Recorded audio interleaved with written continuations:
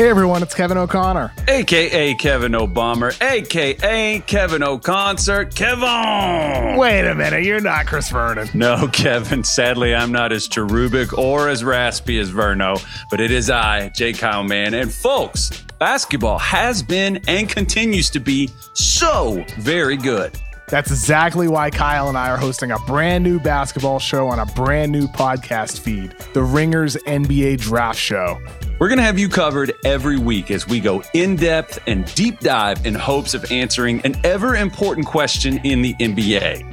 Who's got next? Whether it's an international phenom like Victor Wembanyama, or the G League's Scoot Henderson, or stars from overtime elite like Amen Thompson, as well as a full-blown swarm of talented prospects from the promising 2023 NBA draft class. For sure, Kyle. And we're also going to get into players from the college ranks because this is a loaded class for us to discuss prospects rising and falling. And we're going to revisit and redraft recent draft classes and get into how the league's evolution could help inform what's valuable in a prospect of the future. This is a podcast for a fan of every team, whether you're losing and have high draft lottery odds or you're looking for sleepers later in the draft. We're going to be covering everything in the months to come, so please make sure you follow and subscribe to the Ringer NBA Draft Show. And hit us with those 5-star ratings.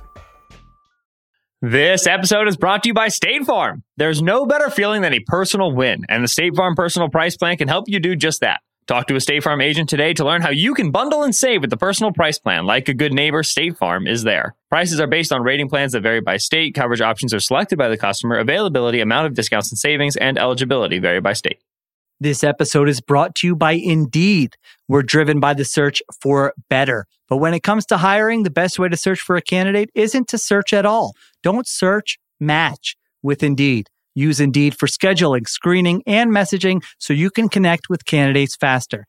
And listeners of this show will get a $75 sponsored job credit to get your jobs more visibility at Indeed.com/Ringer NFL. Just go to Indeed.com/Ringer NFL right now and support our show by saying you heard about Indeed on this podcast. Terms and conditions apply. Need to hire? You need Indeed.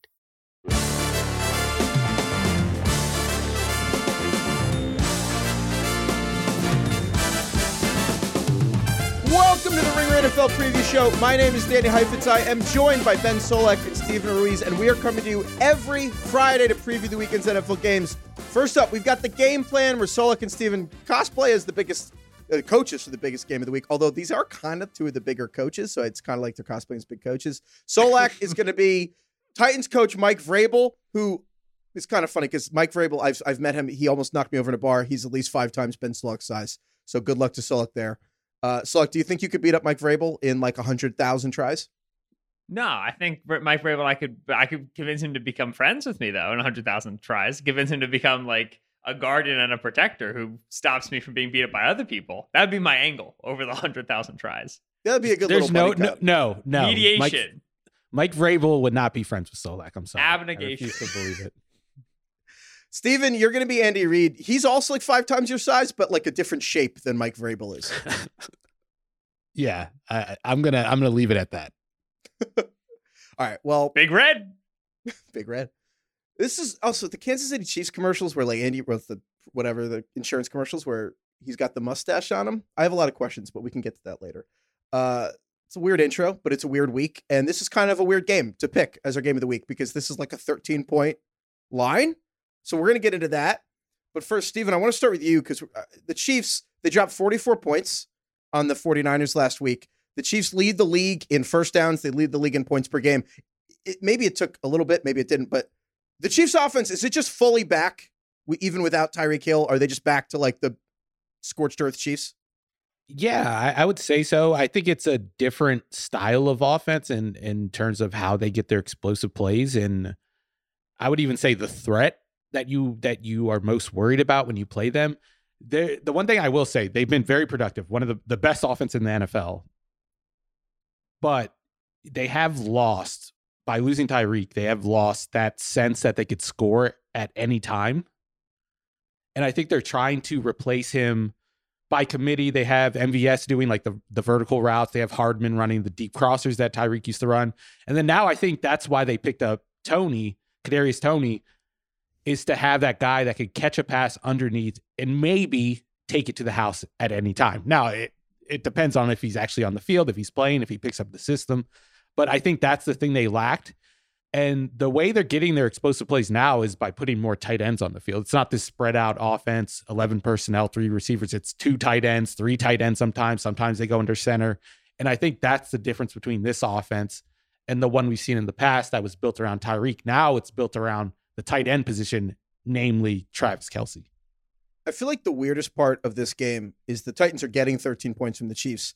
But the Titans defense, the Titans are one of the few teams that has even been able to beat the Chiefs. The Titans, last year, they beat the Chiefs straight up just 27-3 last year. And then weirdly, the Titans have beaten the Chiefs more than any team since Andy Reid became the Chiefs coach in 2013. The Titans also are tied for the best winning percentage against Patrick Mahomes as a starter. So, and also, again, 27-3, they beat him last year. So like, what did the Titans do against the Chiefs? Like, why are they better than other teams against them? It's not like there's 2 halves to the answer. The first half is that the Titans are extremely well coached, always have been, right?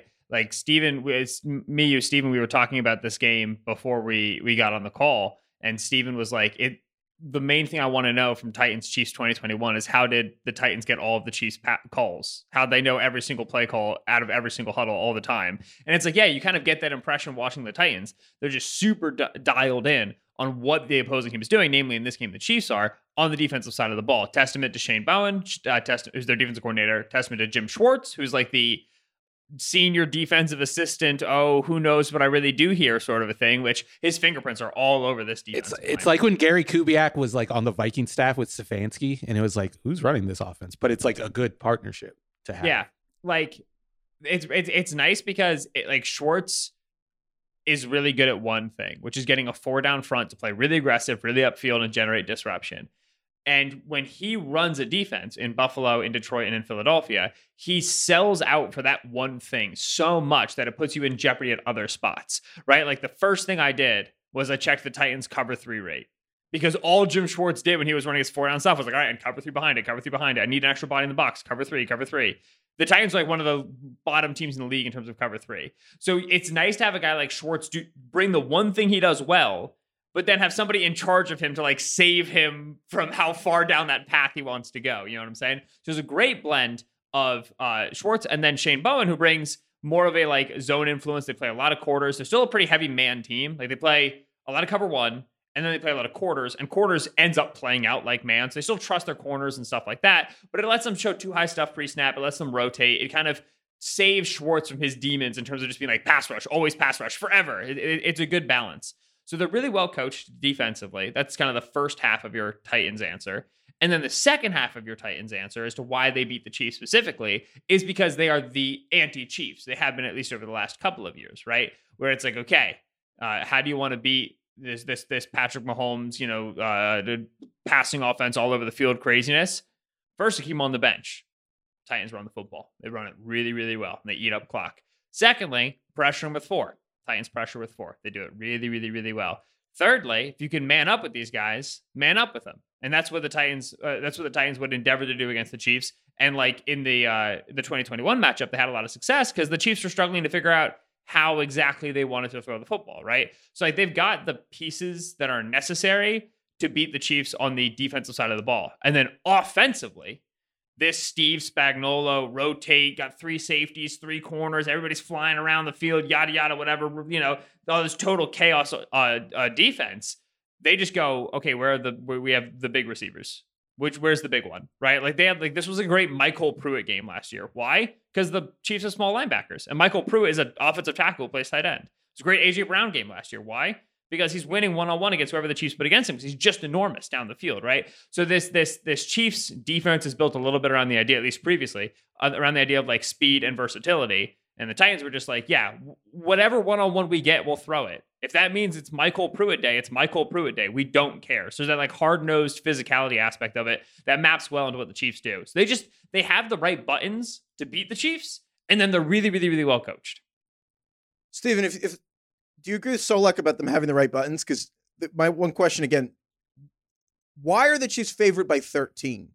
Are the Chiefs just that much better than Tennessee right now? I think that I would say that Vegas is discounting how well coached the Titans are, especially on the defensive side. I really think that matchup is going to be a lot closer than the numbers suggest. So when the Titans are dialed in on what you do, I think that's when you see the best of this defense, because there are some times when it does struggle. But if you look at them this year, the times when they've been at their best is when they're playing a opponent they've played before. Like they played the Colts and the Texans. Those have been their best performances, and they've always done well against the Chiefs, a team they play basically every season, it seems like. Yeah, because the Chiefs win the West and the Titans win the South, and you play divisional winner. You play the same rank of the other divisions in your conference every single year, no matter what. So the number one team in two AFC divisions will always play each other. So that's why you always get like Titans Chiefs, Ravens Chiefs. It's sick. So it almost feels like a divisional game because of that. I think that will really help this Titans defense and this coaching staff. I don't think it's going to help so much on the other side of the ball. It's going to be a big Derrick Henry game, obviously. But when you don't have to worry about the receivers, I think it just makes things easier. I don't think Spags is going to have to resort to the tactics that he usually does. I think the defense is going to be a little more sound. I think their front is a lot better than it has been in the past when the Titans have been able to keep them off the field, keep the offense off the field by running the ball. So I think that's going to be more of a struggle, but I wouldn't be surprised if this game is low scoring compared to expectations. Because I really think this Titans defense knows how to call plays against this Chiefs offense. Yeah. Extremely wide range of outcomes in this game, which is cool because this is the league's current best third down offense. Chiefs convert on 51.9% of their third downs this season. More than half. Obnoxious. Ridiculous. Stop it. The Titans surrender the league's best third down conversion percentage. 25%. Surrender is an excellent word for that. Yeah. So we got the league's top third down offense against the league's top third down defense. And we have, the Titans are also the league's best rushing defense in terms of success rate allowed. And the Chiefs have been like kind of good running the football. They've run a little bit more on early downs this season. I think they're going to come out in some run looks and kind of test that water a little bit. I think you kind of have to, because you'd love to get the Titans to bring an extra guy down in the box. You'd love to be able to run this football and not have the Titans lie to you with where their safeties line up. Because that's, talk about being well coached. That's another thing that they do a great job of is we talk a lot about using safeties and using rotations to kind of disguise who's going to go where, but you have to have good timing with it. You have to have good, you have to be keyed in on tendencies. And with Kevin Byard, Amani Hooker, and Andrew Adams, they're really, really solid in their safety rotation. So you'd love to get that extra guy in the box and kind of stress out the linebackers a little bit. So I think they'll try to dip their toe in the running game early and meet resistance, not be able to do it. And then you start to get to third and longs. And for the Chiefs this year, it's been, okay, well, who cares? The Chiefs get to a lot of third downs this year. They don't give a hoot. They convert on over 50% of them. They go for on a fourth down. Why do we care? The Titans are better than any defense at getting off the field. And when you watch the Titans on third down, they put their corners out there. They put out Christian Fulton, who, holy smokes, Christian Fulton's playing some good football this year. Corner from LSU. He's a second-round pick a couple years ago. Really, really good ball. They have a rookie corner in Roger McCreary. They put them out on the field. They'll bring Amani Hooker down into the slot, and they'll say, yeah, we like our guys one-on-one. And the big question for the Chiefs all year has been these outside receivers, right? Like if you remember a few weeks ago, over 50% of the Chiefs passing production was coming from tight ends and running backs. They were not relying on the receivers at all. So you get to third and long against the Titans. It is Titans' strength in terms of their trust in their corners, the way these guys are playing, against what that has been better for the Chiefs, but early on was Chiefs' weakness, Juju and MVS. And it is third down strength versus third down strength. And that's why I say it's a wide range of outcomes. Titans win that battle on third down. Chiefs scored, 14? Chiefs win that battle on third down. They scored 40. Somewhere in the middle. It's a very tough game to figure out because that late down matters so much. So do I throw $20 on the Titans money line, which is almost 5-1? $20 would almost get you $100. It's a good. I don't know about that. I would throw it on the line though. I would throw it on the line. 12. The one thing that the Titans did so well in that matchup last year was change their looks after the snap, rotate their coverages, put safeties in weird places and then rotate them. And then another thing they were doing before the snap was messing with their leverages. The cornerbacks would start outside. They would move to the inside at the last second. And that really messes with your pre-snap read for the quarterback. Especially for the Chiefs. The Chiefs, Travis Kelce will change his route based off leverage all the time. So if he and Mahomes agree, okay, I'm this leverage, and then right at the snap, the corner's in a different spot, you're creating confusion. So that's kind of like a tennis player if you're returning a serve, and then like the guy's about to like toss the ball up and hit, and the tennis player just was maybe like leaning inside and they just go out, or they're further back and they move up. Just have to kind of mess with their strategy, the server. So it's like we're lined up outside the receiver. So Mahomes, say that receiver's running a slant back towards the middle of the field. You're thinking, oh, that's good. He's outside. He's going to break away from his leverage. Then at the last second, when Mahomes like looks at the center to take the snap, you go inside. All of a sudden, that slant's not available because the cornerback's inside, and that makes Mahomes waste a half second. He goes on to his next read. But that's enough time for the pass rush to get home. I love how like the simplest things sometimes just mess quarterbacks up. It's just like it seems like it's all nonsense. But the thing is, like, right, we say like, oh yeah, just switch your leverage. That's really hard to do. Like it's very difficult because you have to remember, like, in watching the game, it looks easy because you see where the receivers are lined up, you see where the corners are lined up, and then you just change your leverage. But in the huddle, we don't know where all those receivers are going to line up. We don't know if people are going to go in motion pre-snap. There's 98,000 things as a defense we have to be ready for. So you can't just get in the huddle and be like, all right, guys, call the change leverage at the snap play, ready, break. Like, it's only going to work in certain contexts. The guy like has to be on the line instead of like off the line for it to like actually really matter in terms of changing the release and like what direction he heads. So you have to have like really good communication. And everybody's got to be on the same page. The entire, like in the same way that the quarterback and the receiver have to see the leverage and understand what that means. The corner, the safety, the linebacker, even like, you know, when they run their simulated pressures, because they'll do that stuff we talk about with the Ravens, right? Put 6 guys up on the line, rush 4, drop 2 of them. Those guys dropping, those defensive ends, they also have to know. They have to understand this is a holistic thing. So that's why, like, you say well coached. And like the result of well coached ended up being like, oh, the corner moves over 6 inches. Like, that's not well coached. That's easy. It's actually really, really hard. It's the knowing when. Okay, so this was Chiefs Titans was a game of the week. I want to also do zombie game of the week, which was the Bucs are playing the Rams this week. And I think this was, you know, pretty obviously probably the game of the week if we had looked at this at the beginning of the season. Obviously the Bucs and the Rams like both won Super Bowls on their home fields. Tom Brady, like, you know, Matt Stafford, like this is supposed to be good. And yet both these teams look, I don't know, atrocious right now. They both have 3 wins. I mean, the Bucs are behind the Falcons in their division. The Rams, I feel light years behind in their division, even though they're not that far. Like the Niners have rocked them. The Seahawks are ahead of them. Why do these teams suck? Which team would you like first? The answer's the same, though. Oh, how so, Steve? Is it the same? I think big picture wise, a bad offensive line, not allowing you to run on first and second down is the base of the problem for both teams. And then where the problems go from there are totally different, but that's at the heart of the problem. Yeah. I agree that's the shared thing, right? So the Bucs had interior offensive line injuries. The Rams had just pure offensive line injuries, period, not just interior. They also both had departures in the offseason that kind of weakened their depth, right? Andrew Whitworth and Austin Blight, Austin Corbett. Are they both Austins? Every time I do that, I always think I got one of their names wrong. Andrew Corbett. Those guys left the Rams, and then you had Alex Cappa and Ali Marpet leave the Bucs, and then you have the injuries, right? The Bucs are on 3rd-round rookie left guard who they've since benched. They have a second-year player at center whose first snaps at center came this year. The Rams have a college left tackle who was originally starting from the right guard, now back at a tackle position. They have street free agents and undrafted free agents coming in to fill the interior spots. Nightmare situation. By rush EPA, the Bucs are the last team in the league by minus 0.261. Now, like, the numbers don't mean anything until you hear that second worst is negative 0.207. So the gulf is enormous, right? The difference between 32 and 31 Bucs to the next most worst team is like 31 to 20. It's ridiculous how much worse they are. And then the Rams there at 29th. So both run offenses are horrible. That's going to put you in long, late down situations. Then you also have static quarterbacks. I think that's another shared thing is that if you have interior offensive line injuries, okay, like that's a problem. But if you got a quarterback who can move, you can try to solve that a little bit. You know, you get the rollout game working. You expect him to scramble, expect him to make a guy miss. Brady and Stafford, both of them are talented, positive, good quarterbacks that are beneficial to their teams, do have the issues of being pocket statues. Not only are they relatively immobile, they both don't like to move. They don't want to go off of their spot.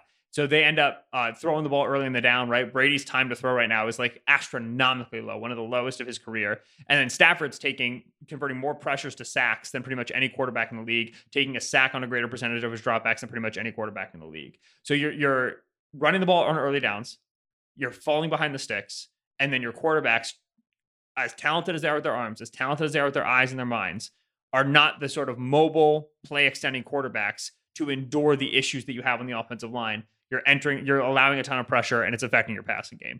That's I think the shared answer.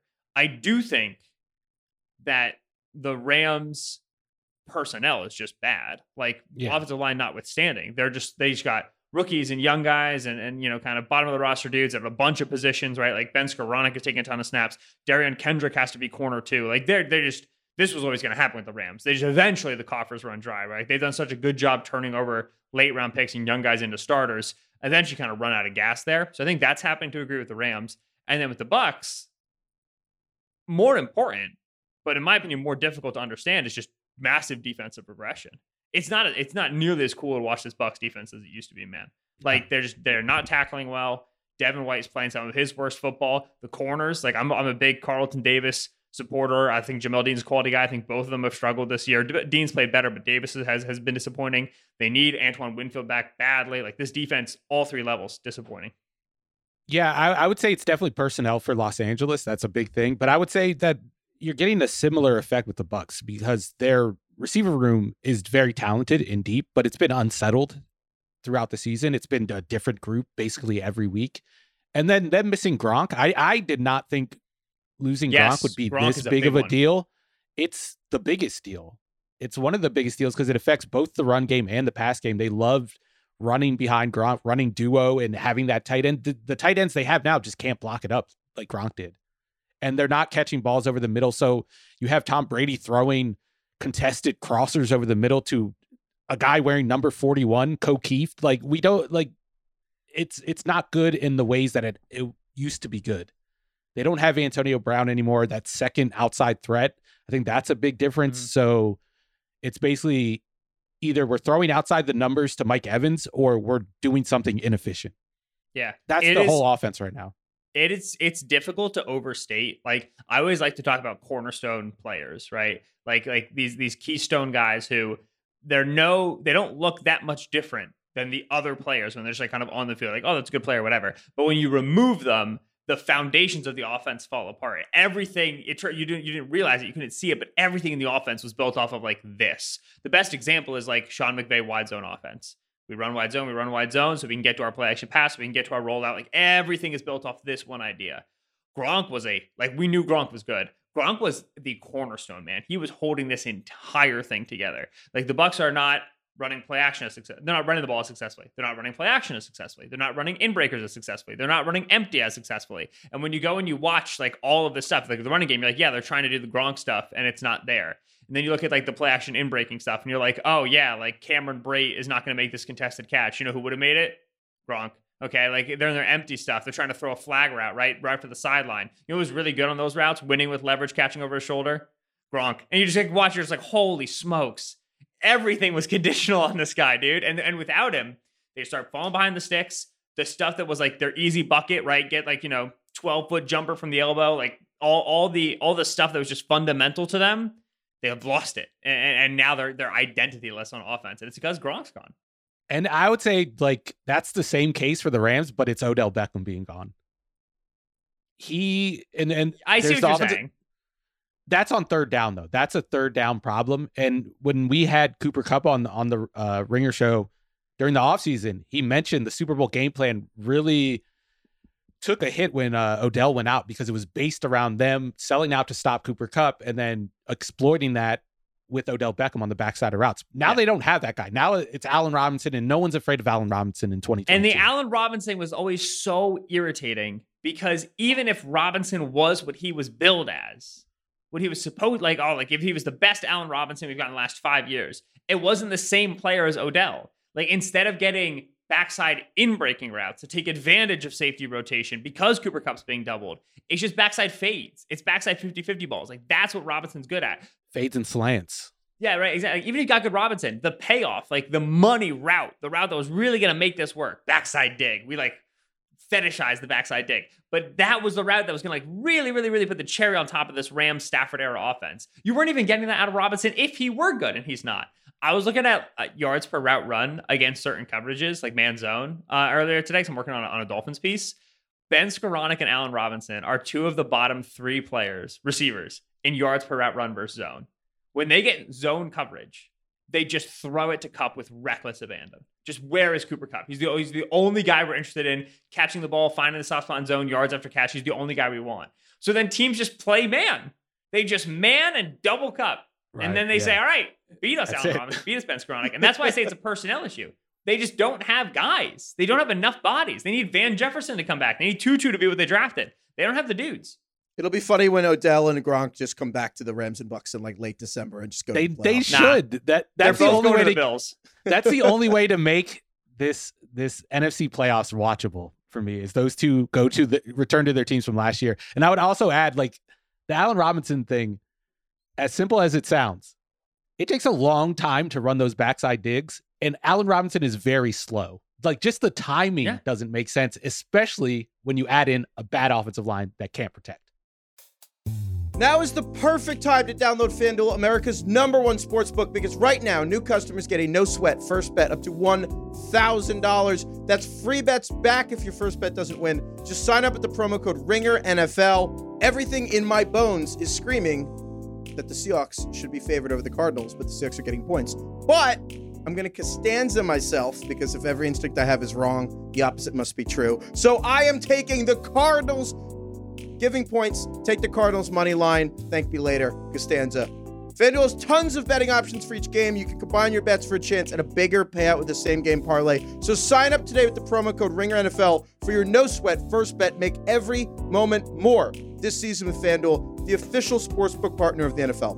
21 plus in select states. First online real money wager only. Refund is issued as non-withdrawable free bets that expire in 14 days. Restrictions apply. See terms at sportsbook.fanduel.com. Gambling problem? Call 1-800-GAMBLER or visit fanduel.com/RG. In Colorado, Iowa, Michigan, New Jersey, Pennsylvania, Illinois, Virginia. 1-800-NEXT-STEP or text NEXT STEP to 53342 in Arizona. 1-888-789-7777 or visit ccpg.org/chat in Connecticut. 1-800-9-WITH-IT in Indiana. Visit ksgamblinghelp.com in Kansas. 1-877-770-STOP in Louisiana. 1-877-8-HOPE-NY or text HOPE-NY to 467-369 in New York. The Tennessee Red Line is 1-800-889-9789 Tennessee. 1-800-522-4700 Wyoming. Or visit www.1800gambler.net in West Virginia. This episode is brought to you by State Farm. There's no better feeling than a personal win, and the State Farm Personal Price Plan can help you do just that. Talk to a State Farm agent today to learn how you can bundle and save with the personal price plan. Like a good neighbor, State Farm is there. Prices are based on rating plans that vary by state. Coverage options are selected by the customer. Availability, amount of discounts and savings, and eligibility vary by state.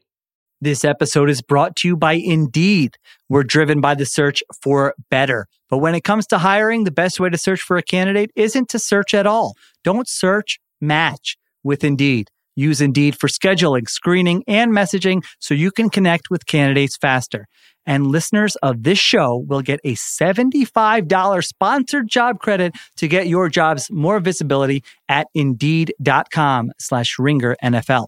Just go to Indeed.com/RingerNFL right now and support our show by saying you heard about Indeed on this podcast. Terms and conditions apply. Need to hire? You need Indeed. This episode is brought to you by Modelo. What does a true fan look like? It's cheering the loudest. It's never missing a game, no matter what. And for that, you deserve an ice-cold reward. Because you are a fighter, and Modelo is your reward. Modelo, the mark of a fighter. Shop delivery or pickup options near you at ordermodelo.com. Drink responsibly. Beer imported by Crown Imports, Chicago, Illinois. Well, let's get to Monday morning headlines. Solak and Steven can predict the future of the games, but they're pretty terrible at writing headlines, so we kind of make them do both, and it's funny. Starting first here, Miami Dolphins, they're 5-3. They're at Chicago this week. Miami's giving 5 points. Solak, how do you think Dolphins-Bears goes? Who wins? And then what is the headline on Monday morning? Okay.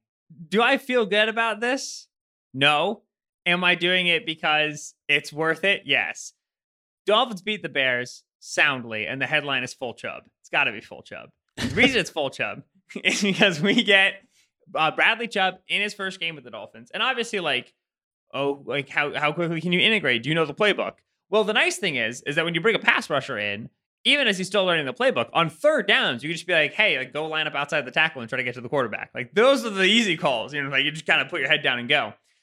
This Dolphins team desperately needed a better pass rush from their front. And it's funny because they have a talented front. Jalen Phillips, Raekwon Davis, Christian Wilkins is kind of overhyped for his draft stock, but he's a fine little player. Melvin Ingram, this was a good group, and they're good on early downs. They've been getting home, but inconsistently and irregularly. They really did need a ringer. They needed one guy you can set your clock to. And then I think you can, get more one-on-ones for Phillips. You can scheme up loops for Melvin Ingram. He's so good on that. I think you're going to be solid now that you kind of have one guy established. And Chubb hasn't been healthy enough to put up the counting numbers that indicate he's one of those dudes.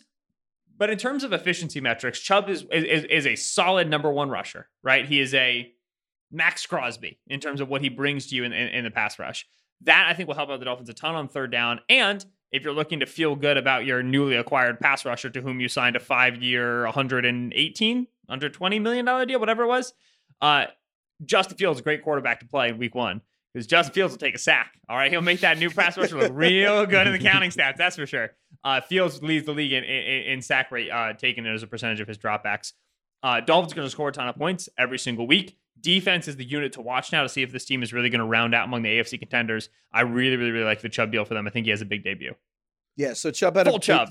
Yeah, all right. It's a good headline. Dolphins give a first-round pick for Bradley Chubb from Denver. I should have mentioned that at the beginning. Yeah, full Chubb.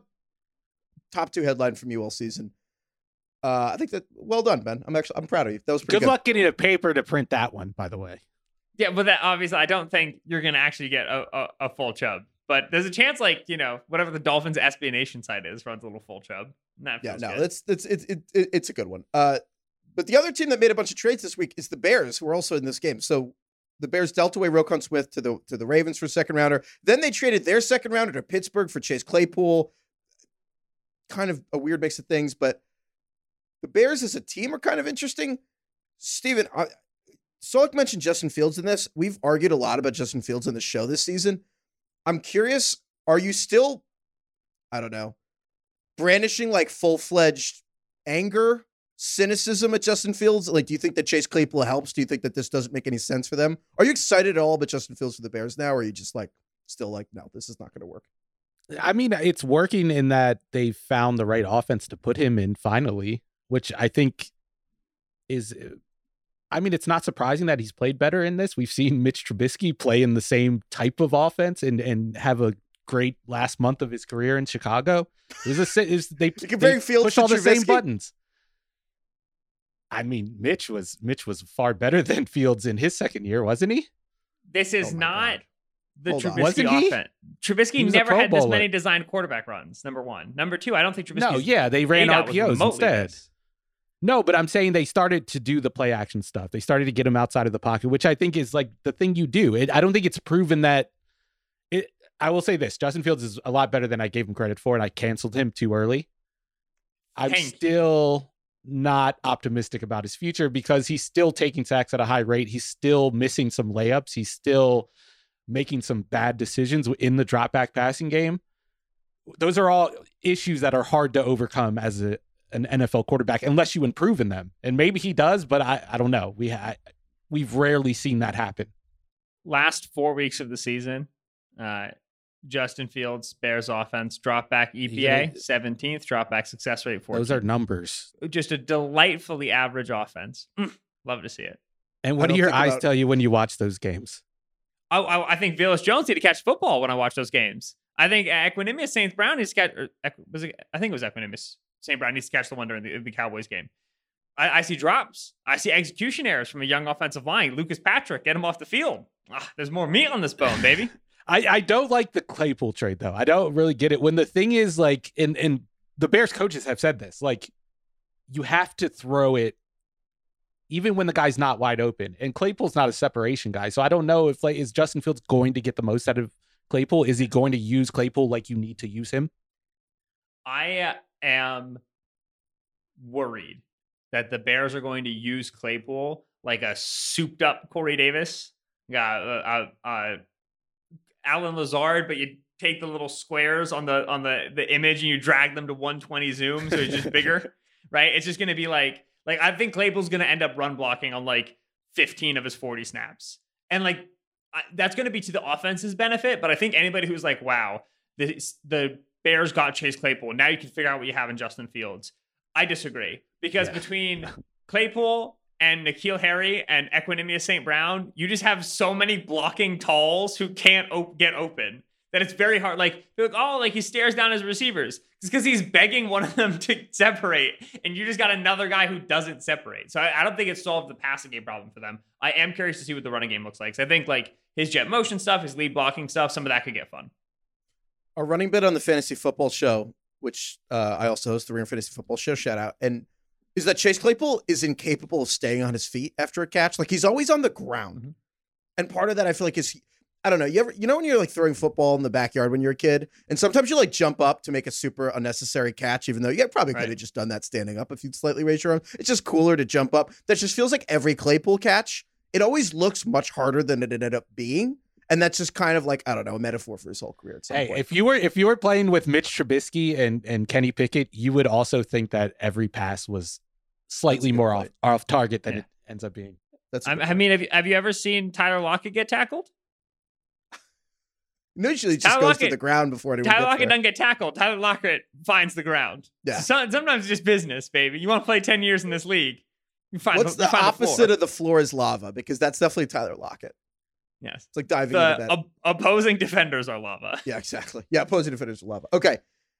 Next, good headline, Solak. All right, next game here, we got the Los Angeles Chargers are at the Atlanta Falcons. This game feels like, I don't know, like opposites attract. It's like if styles make fights, these are like the two funniest kinds of styles for a football game, aren't they, Steven? Yeah, so you have maybe the worst pass defense in the NFL going up against not the worst pass offense, but it might be going forward. Can I read you off the names of the receivers that are expected to start on Sunday for the Chargers? Please. We have DeAndre Carter, Michael Bandy, University of San Diego, great. Chris Hendricks, and Jason Moore. Do you have any takes on Chris Hendricks? Well, Josh Palmer might play, right? Danny, do you know how sick it is to say, well, Josh Palmer might play as like an optimism thing? Like, I got good news, guys. Guess who might make it? Josh Palmer. Do you don't have any takes on Chris Hendricks, Solak? I don't know anything about that individual. There's a reason why I made him up, and you guys didn't even catch it because you guys thought that was realistic. That guy made up guy would start. When you said Jason Moore, I was like, yeah, I remember him in the most recent game they played, the one before their bye week. That's incredible because didn't come on the fantasy show. We also did a thing where we made up players, and everyone thought Michael Bandy was the made up guy. But Michael Bandy's a real person. We've reached the point where the NPCs are the PCs here in the Chargers receiver room. I have a question for you guys. So the Chargers... I didn't give my headline yet. Oh, sorry. Give your headline. Sorry. It's not that good. It's a phone pun. Charged up, but no reception. Oh, that's actually... The Chargers win, but it's going to look ugly. But I will say this about the Falcons' defense. They are very bad against the pass. But they are pretty good against the pass. Not pretty good, but average against the pass when you only have two receivers on the field, when you're in your base offense. And I think the Chargers are going to spend a lot of time in base offense. So I could see the Falcons' pass defense not be that bad. Because who are you afraid of now? Like Gerald Everett? It's going to be a big Gerald Everett game. It's going to be a big Trey McKitty game.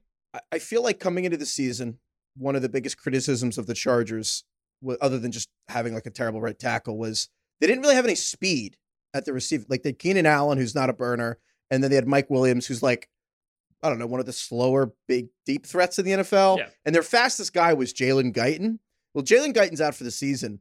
And so and Austin Eckler, he's a great running back, great pass catcher, not a burner either. And so my question for you too is, with this team that the Chargers are putting out this week, can you remember like a slower skill player group? Just any that you can remember watching football. Like, not talking about talent, not talking about how good they are. Like a slower group of people playing an NFL game at skill positions. Tom Brady's last year in New England, maybe. Okay. They were pretty slow. I think it's funny though that like the Chargers are trotting this out, but then on the other side of the ball, you also have the Falcons, who are about like run zealots, playing the Chargers, who like philosophically are out on stopping the run. It just feels like this game is just like Bizarro World. Yeah. I have no idea who's going to win. I picked the Chargers, but I could see the Falcons like even blowing them out of this game. Yeah, I think the Falcons win. I have seen this Chargers defense enough try to get their personnel the way they want, like 5 defensive backs on the field, fitted up and aligned against heavy condensed formations. And I just see them constantly get gashed. Seahawks game, the Jaguars game, like anytime a team decides to go heavy on them, bring multiple tight ends in, and they try to like, all right, let's leave our defensive backs on the field, let's steal our gaps in the running game. They just can't get it done. And one of the reasons is because they're often have multiple linebackers on the field for that. And Kenneth Murray and Drew Tranquil are just terrible. not enough. They're not can't enough. Play.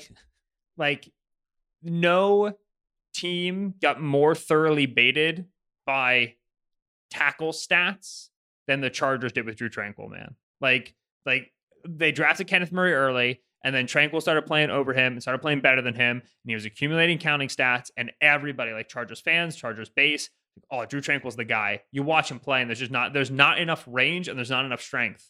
He just does not have a large enough range of influence. He's a good backer in such a small range relative to like what you need in this NFL with so much speed on opposing offenses that can use all 53 1/3 yards of the field east to west, right? Like he's just like, I like him. There's just not enough influence. And then Kenneth Murray got to compete.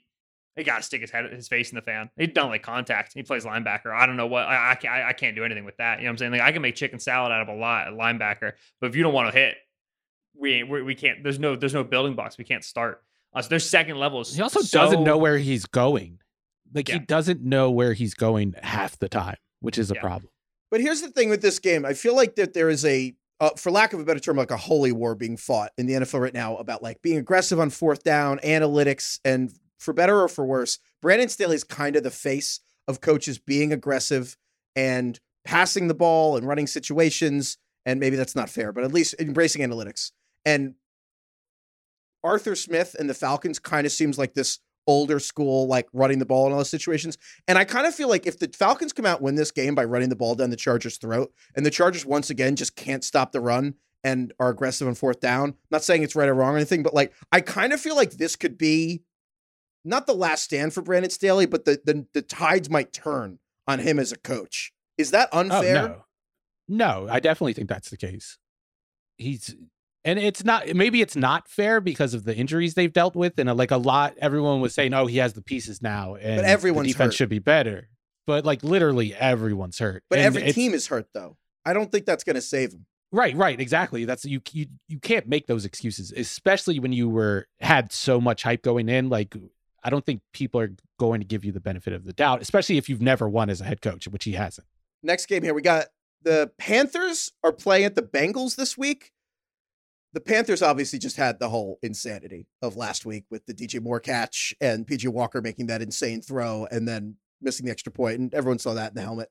And then the Bengals just got absolutely rocked on Monday Night Football by the Browns. And so Solak, I'm curious, who do you think wins? Do you think that the Bengals are giving 7, but I'm curious if you think the Panthers could win this game? And then what do you think the headline is after Bengals-Panthers? Yeah, so I think this is going to be a close game. I like the Panthers on the line. I like the Panthers money line as well, so simply for the value.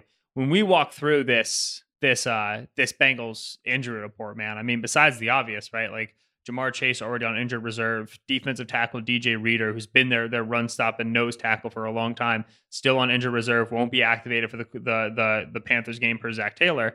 Chidobe Awuzie, corner 1, torn ACL, out. Corner 2, Eli Apple, hamstring, limited participant, questionable. Trey Flowers, hamstring during the game against the Browns. Don't have information yet. That's corner 3. Mike Hilton, slot receiver, corner, questionable for this upcoming game against the Panthers. Josh Dupo, backup defensive tackle behind DJ Reader, questionable for this game. They are horribly banged up. Like we talked about the Chargers, everybody's banged up. They have attrition at like specific spots. They also star receiver, all their corners, and their run stopping defensive tackles. It's just so hard to deal with specific injury like that. So the Bengals are a good team when they're healthy, but they're not the team that they usually are right now. And accordingly, I think the Panthers beat them. Panthers have been really, really good running the football in the last couple of weeks, which, no Christian McCaffrey last couple of weeks. Donta Foreman, who's a talented back, looks healthy for them. Took the lion's share of the carries with Chuba Hubbard injured. I expect him to continue to do so even as Hubbard comes back. They're 8th in rush EPA per play over the last 2 weeks. So I like the Panthers to beat the Bengals. Running the football, PJ Walker looks like he's a grown NFL quarterback. This offense that for the Bengals, without Jamar Chase, does not have the downfield answers that they need. They don't know how to pass the ball against too high. When they don't have Jamar Chase on the field, they are discombobulated, and the Panthers are pointing up. So Panthers over Bengals, and I went bad expired pop culture reference, but I went Tiger Kings. Panthers beat Bengals. I was trying to do like a big cat thing. And I couldn't think of any good big cat things. I just went for Tiger Kings. That's not bad either. Steven, you're a Panthers fan. How do you feel about, do you think the Panthers? Keep pounding. Yeah. Keep pounding, baby. PJ will test those cornerbacks. Yes. Good old Philip Walker. That man is not afraid to make a throw. He is not afraid to make a throw. And it doesn't matter. Like the Bucs and the Falcons fooled him a couple times with some pre-snap disguises. He just fired that sucker in there anyway. And it didn't matter because he has the arm strength to do it. Now, I think our man, Big Lou, Anarumo, the defensive coordinator for the Bengals, has a chance. He's a good defensive coordinator. And I think he can fool Walker into some mistakes. And Walker has thrown some bad passes over the course of his career. So I could see him throwing a couple interceptions and keeping the Bengals in this. But I totally agree. This offense, and me and Solak talked about this before last week. We kind of bought into the improvement, the RPO stuff, mixing the run and pass game more. But we were both skeptical that it was going to continue on the pace it was at, right, against the Falcons and against the Saints. And Jamar Chase going out, a lot of their solutions over the past couple of weeks has just been throwing it to Jamar Chase one-on-one, throwing back shoulder fades to Chase. And now that he's gone, they don't have an answer for that top-down coverage they're seeing, where even when teams are playing man, they're playing over the top, so the back shoulder fade is open. But when Burrow doesn't have the confidence to make those throws to other receivers because they're not Jamar Chase, I don't know if they have another viable answer to those coverages. Yeah, the big Burrow stat that stands out to me with this game played without Jamar Chase is that when they were bad early in the season, facing a ton of too high, one of the things that they were trying to do is they were trying to throw the ball behind the line of scrimmage and then create yak opportunities, right? As a lot of fantasy people have talked about, Danny, Joe Mixon on pace for twice as many receiving yards as he's ever had, right? Twice as many receptions. He's just been so productive in the passing game. Well, they come out and with their solutions, with their RPO game, they're no longer behind the line of scrimmage team. Now they're quick game. They're throwing it 5 yards of depth, 7 yards of depth, 4 yards of depth, and that's how they're doing it, which is just so much better, right? If you're throwing for yak 4 yards down the field instead of 4 yards behind the line of scrimmage, it's an 8-yard difference. It's massive. Well, they lose Jamar Chase. They come out in week 8, and over 37% of Joe Burrow's pass attempts come behind the line of scrimmage. They're just constantly flare out to Joe Mixon, bubble to Joe Mixon, bubble to Stanley Morgan. Or it wasn't Stanley Morgan. Mike Thomas, Trent Irwin, right? They have a lot of players who sound like Banks. Yeah. Stanley Morgan. Yeah. Trent Irwin. T. Higgins. I'd go to the bank T. Higgins. That's a trustworthy sounding bank. I don't know. It's too many. Yeah. Ton of throws behind line of scrimmage. And without Jamar Chase, who's a uniquely good yak player, right? In the yak world, it goes Debo, Cooper Kupp, Jamar Chase, period. Without Chase, it's just Joe Mixon's not enough. Tyler Boyd's not enough. It's not enough talent to be living behind the line of scrimmage. The teams that do this live on wide receiver screens, live on these short RPOs. Niners, Dolphins over the past couple of years, Eagles right now, AJ Brown, Jalen Waddle, Tyreek Hill, Debo Samuel, Brandon Ayuk. They go out and they get guys who are really good with the ball in their hands. The Bengals didn't do that, right? And so when they go to become this behind the line of scrimmage, short passing RPO team, there just simply isn't enough juice on the field for them to actually get all the way down 80 yards, score a touchdown. I don't know how you solve that, right? This Bengals past few weeks was like a salve. It was a Band-Aid. They had healed, they had taken some drugs and they weren't feeling the symptoms, but it was still festering. And now with no Chase, it's the head's right back, right? The issue is right back to the top. I don't know how you solve this problem. Festering is a good word for a lot of teams this year. I don't think Zach Taylor knows how to solve the problem either, and that's the problem. But that's what I want to say is this is an earnestly difficult problem to solve. This is it shouldn't be though. It should not be when you I have disagree. T. Higgins, Tyler Boyd, Hayden Hurst, Joe Burrow, Joe Mixon, an offensive line that's not good, but it's not terrible anymore. All right, I'll pose. Why the question is that to you hard this to solve? I'll pose the question to you this way: Bengals struggle to throw against cover 2. Yeah. Yeah. I'm going to give you 2 explanations, and you tell me what % of that issue is due to explanation 1 and explanation 2. Explanation 1, Zach Taylor can't scheme up anything to work against cover 2. Explanation 2, Joe Burrow won't throw open routes against too high because he doesn't like where they are. Yes. No, that is So a good what point. percent goes where? Because to me, it's like 60-40. No, it is 60. I would agree. Yeah. I would say 65-35. Point being, everyone wants to blame Zach Taylor. It's not cool to blame Joe Burrow, but this is a lot of this might blame be Joe Burrow's Burrow's fault. baby arm. Yeah, That's what doing without saying absolutely, Zach Taylor is the issue number 1 because you should be able to work around this. Burrow's talented enough, but there are reps, man, where you're like, Burrow, just rip it. You got to rip the bender. You got to do it, and he doesn't. He never rips the bender. The only time he's thrown deep over the middle was when the safety for the Falcons fell down and Tyler Boyd was wide open. You want to know? All right, you ready for this? Here's the take. If Tua is better than Burrow, do you want to know why? It's because Tua's willing to rip that throw on time, accurately, even though he has a limited arm, and Burrow isn't. And for the Dolphins right now, that's critical because the Dolphins live in that intermediate to deep between the numbers window. And it's because Tua just blindly hucks it in there. And we make fun of him for it because the ball's not very fast, but it works. He maximizes receivers and it keeps teams out of just running too deep stuff. It's good. Burrow has to be willing to chuck that thing. So Joe Burrow's a coward. We could just button it there. I think that's the whole point. Joe Burrow's a coward. Tua's brave. That's basically where we're at. I'm going to spend the next 24 hours working with the video team to cut up that little rant so it makes it seem like Solak's arguing for Tua over Burrow. I don't think it's going to take the video team 24 hours. You cut 1 or 2 words, and I said Tua's better than Burrow because X. All right. Next game here, we got the Saints are at the Ravens. This is Monday Night Football. Speaking of injuries, the Ravens, per usual, have a lot of injuries going on. Steven, who do you think wins Saints-Ravens? What's the headline Tuesday morning? I think the Ravens win. The headline is Roman Holiday, ground game powers Ravens and win over Saints.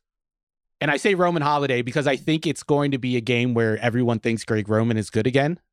Because we've seen this defense have problems against offenses that run the ball like this. That pull guards, that have the quarterback heavily involved. We saw it in week 1 against the Falcons. I think we're going to see it again. We've seen some improvement from the Saints defense, at least last week when they shut out the Raiders. The pass rush was much better. They were getting sacks. There weren't as many big plays allowed, or there haven't been over the past couple weeks, and that was a problem early on. I don't think that's going to matter. I don't think the Saints run defense on Roman Holiday. I had to Google it because I was like, that's got to be a reference. I don't know. And it is. It's a 1953 film starring Audrey Hepburn. I thought I've heard of the movie. I have no idea what it's about. I just have heard the saying before. And it's a pun with Greg Roman. It works. Shut up. That's what everyone Googles right after the Ravens games. It's just like, man, Greg Roman. Well, I think he's going to have a good game. Like your muse. It's good. But what I'm going to say is none of it is going to matter. This game won't matter. Don't take anything away from it. If the Ravens do have a good offense, I don't care. The passing, it's the same problems we've talked about all season long. I actually have a Heifetz analogy. Can I use it? Please. By all means. Okay, so Greg Roman, he's making dinner. He's going to the grocery store to make dinner. He starts out, he's like, I'm going to make a good appetizer. He spends all his money on the appetizer. He spends a bunch of money on a nice bottle of wine. He's only got $5 left over for the entree, and he has to buy a DiGiorno's pizza. That's Greg Roman. That's how he's made this offense. The run game is the appetizer. As we know, in modern football, the run game is supposed to be the appetizer for the offense. You're supposed to have a good passing game. And then Lamar is the bottle of wine. So yeah, it looks good sometimes. The appetizer was good. It leaves a good taste in your mouth because the wine was excellent. But you're still hungry. You still left wanting more. That's this Ravens offense. So yes, Devin the run game DuVernay is good, like but he spent so much fucking money on it that doesn't matter. They put everything into it that it doesn't matter because the pass game gets neglected. It continues to be if you just gave an average NFL coordinator Lamar, he could generate 92 to 85% of the running offense that the Ravens have with just Lamar. But Greg Roman sends the entire depth chart and the entire week and the entire playbook on getting this running game 13% better than it would be if you just put Lamar out there and was yeah, you figure it out. And then the entire passing game suffers because of it. Right. Okay. I have one comment on this. Please. I actually have two. One, I very much agree. The weakness of the Dennis Allen Saints defense is rushing quarterbacks. Love the Ravens in this game. 2, Greg Roman. Have we discussed the goatee yet on this podcast? I don't think we have. I don't think so. Greg Roman, great goatee. Strong goatee game, trims it, looks nice. It, as Greg Roman's hair, has been becoming progressively more gray over the last decade of Greg Roman's time in the NFL. It's jet black this year. Hair remains gray. Goatee is jet black. Why, man? It doesn't look good. The NFL made a new rule where you're allowed to have an alternate goatee color now. alternate helmet, but now it's alternate goatee. That's his color rush goatee. Oh my God. I want you guys listening and whatever, if you're listening, just Google Greg Roman dyed goatee so you can see a picture of what I'm talking about. I can't stand it. Okay, yeah, it's a completely different color. Holy cow. Yeah, 100%. It's completely different. I will say my whole life I've always been like, why don't men just like embrace going gray? Like, why don't they just gray? And then my girlfriend said, we were at a Halloween party last week, and she was like, I think you have a gray hair. And I literally spent like the next 5 minutes in the bathroom just looking for this gray hair. So you know what? I get it. If I go gray, you guys will never know. I'm just going to dye it. I'm not even going to wait to go. You'll never find out. So I get it, Greg. Well, with Greg Roman, we know. Color rush. That's pretty funny. All right. I want to do something here. I don't know. Explain it to me like I'm 5. I don't know. We need some detective work. I don't know. But the Seahawks are playing the Cardinals this week. Seahawks are 5-3, first place in the division. Cardinals are 3-5, basically tied. They're in last place in the division. Cardinals are favored. The Cardinals are favored by 2 points. Why are the Cardinals favored against the Seahawks if like 3 weeks ago, the Seahawks beat the Cardinals 19-9, but the Cardinals offense only had 3 points? Like, why are the Cardinals favored in this game?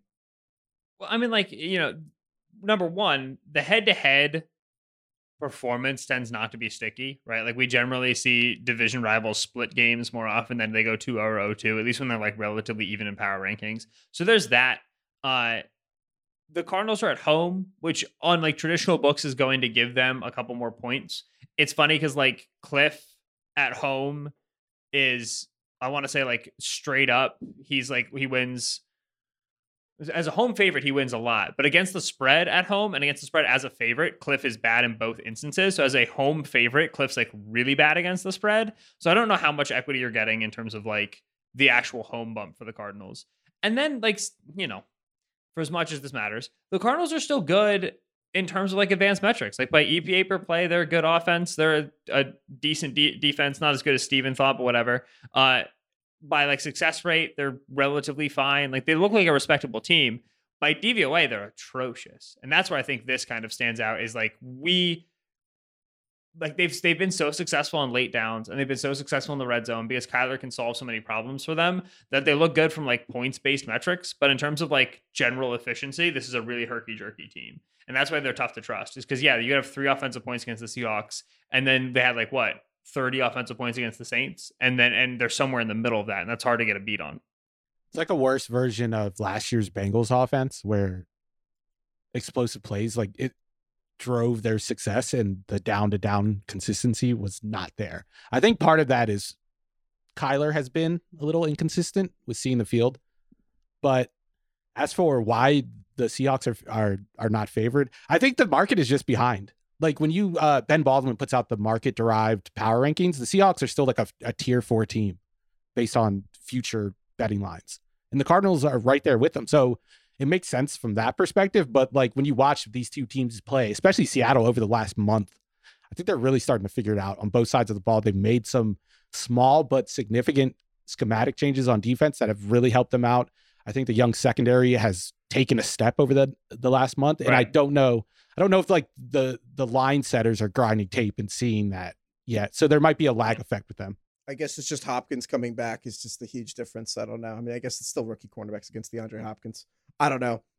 We always joke on the fantasy show about Costanza. I don't know if you've seen Seinfeld, Solak, but basically George Costanza has a revelation where everything he's doing in his life is wrong. But if every instinct he has wrong, the opposite must be right. And he just does the opposite of everything he would do, and he just starts, everything goes right. This is my Costanza game. Everything about this is like the Seahawks should win. So I'm just going to pick the Cardinals. I'm going Arizona. I can't even, it's only because I feel so strongly they're going to lose. Yeah, it's not an uncommon approach, right? Is that like if the public's going to be heavy on a team, then that's probably the wrong side because books tend to know more than the public. Steven's point about the market catching up is a good one because we, over the last 4 weeks, have seen the Seahawks defense be really good. Like by DVOA, the Seahawks defense is the second best defense in the league if you're just looking at the last 4 weeks. But when a model spits out a betting number for a game, which is how like most of these books are going to set their lines, they're going to work off of an initial number. It's going to take the entirety of the season. And for the first 4 weeks of the season, the Seahawks were one of the worst defenses in the league. So, what do we believe right now against Seattle? Like if you've used the first 4 weeks, they're the 31st best defense. You've used the last 4 weeks, they're the second best defense.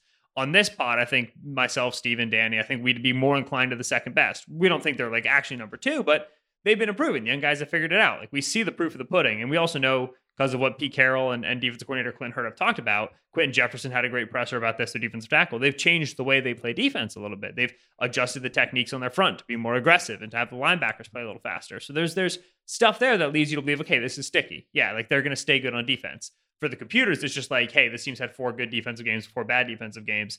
They're probably just an average defense. We can get out of here. Thank you, Solak. Thank you, Steven. Thank you, everybody, for listening. This is the Ringer NFL Preview Show.